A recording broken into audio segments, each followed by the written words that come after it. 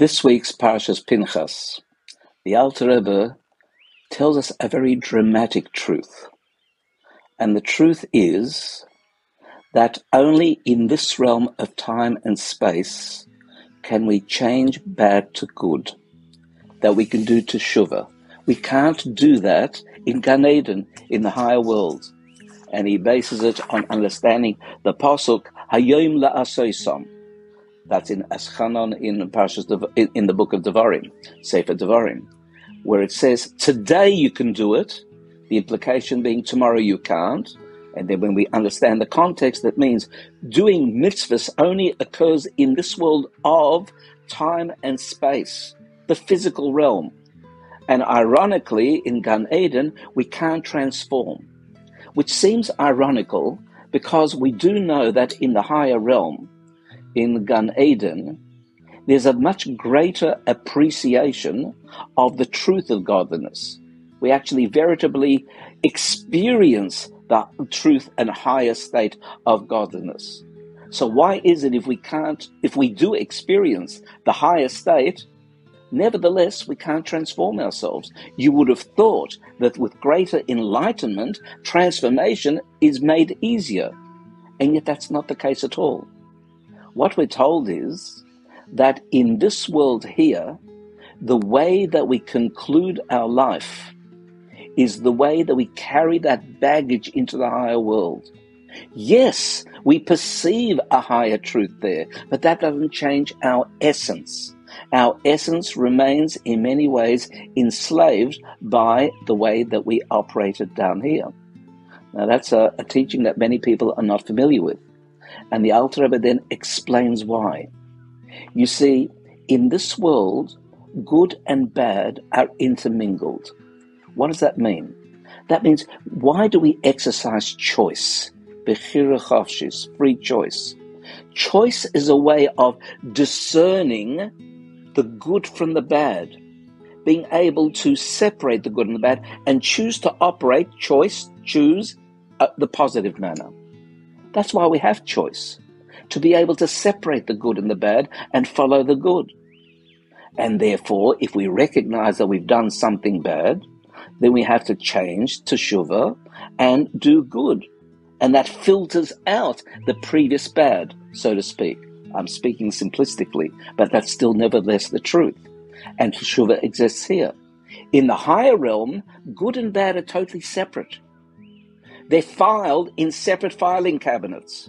They don't mix at all. There's no need for choice. The spiritual source of good is filed in one place, and the spiritual source of evil, there are angelic sources who are instructed that you have to provide evil in the world so that we in our world do exercise choice.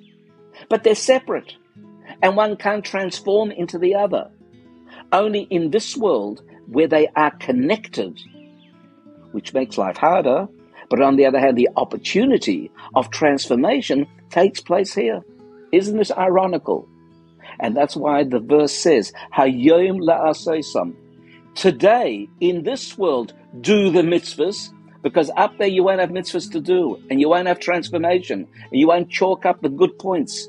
Only here you can do so. So I'll leave you with that particular thought by way of a meditation that we can internalize this rather dramatic truth, that we should take the opportunity of this world now to do the right thing, because that opportunity won't arise in the higher realm. So gently close your eyes and just become aware of the clear air that you're breathing in, filtering it into your body, where it oxygenates the lungs and your body. And if the air is pure, then thank God you're breathing in healthier air. And if, God forbid, the air is in some way tainted, then you'll be breathing in less than optimal air. And that's a little bit like positivity and negativity of our actions. When down here you carry out positivity, you allow your neshama, your soul, to be surrounded by pure air, so to speak. And when we do, God forbid, an aveira, a sin, then we surround our neshama with negative, tainted air, so to speak. And remember, you carry that with you to the higher realm after 120 years. So ask yourself, how do you want to rise to the higher realm, in the realm where you're going to perceive godliness in such a profound way? Do you want to be embarrassed and ashamed of how your soul is wrapped up in less than ideal packaging? Of course not. Make sure, therefore, in the way that you comport yourself today, tomorrow, forever, the words that you speak, the thoughts that you think, that you allow the highest grade of expression to take place, because that is what you're going to take with you.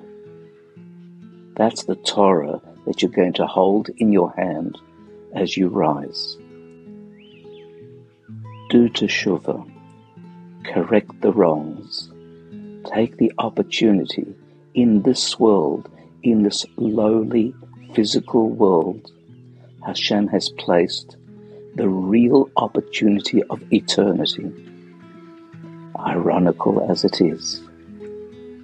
Take it to heart and make sure that your consciousness is constantly focused on it.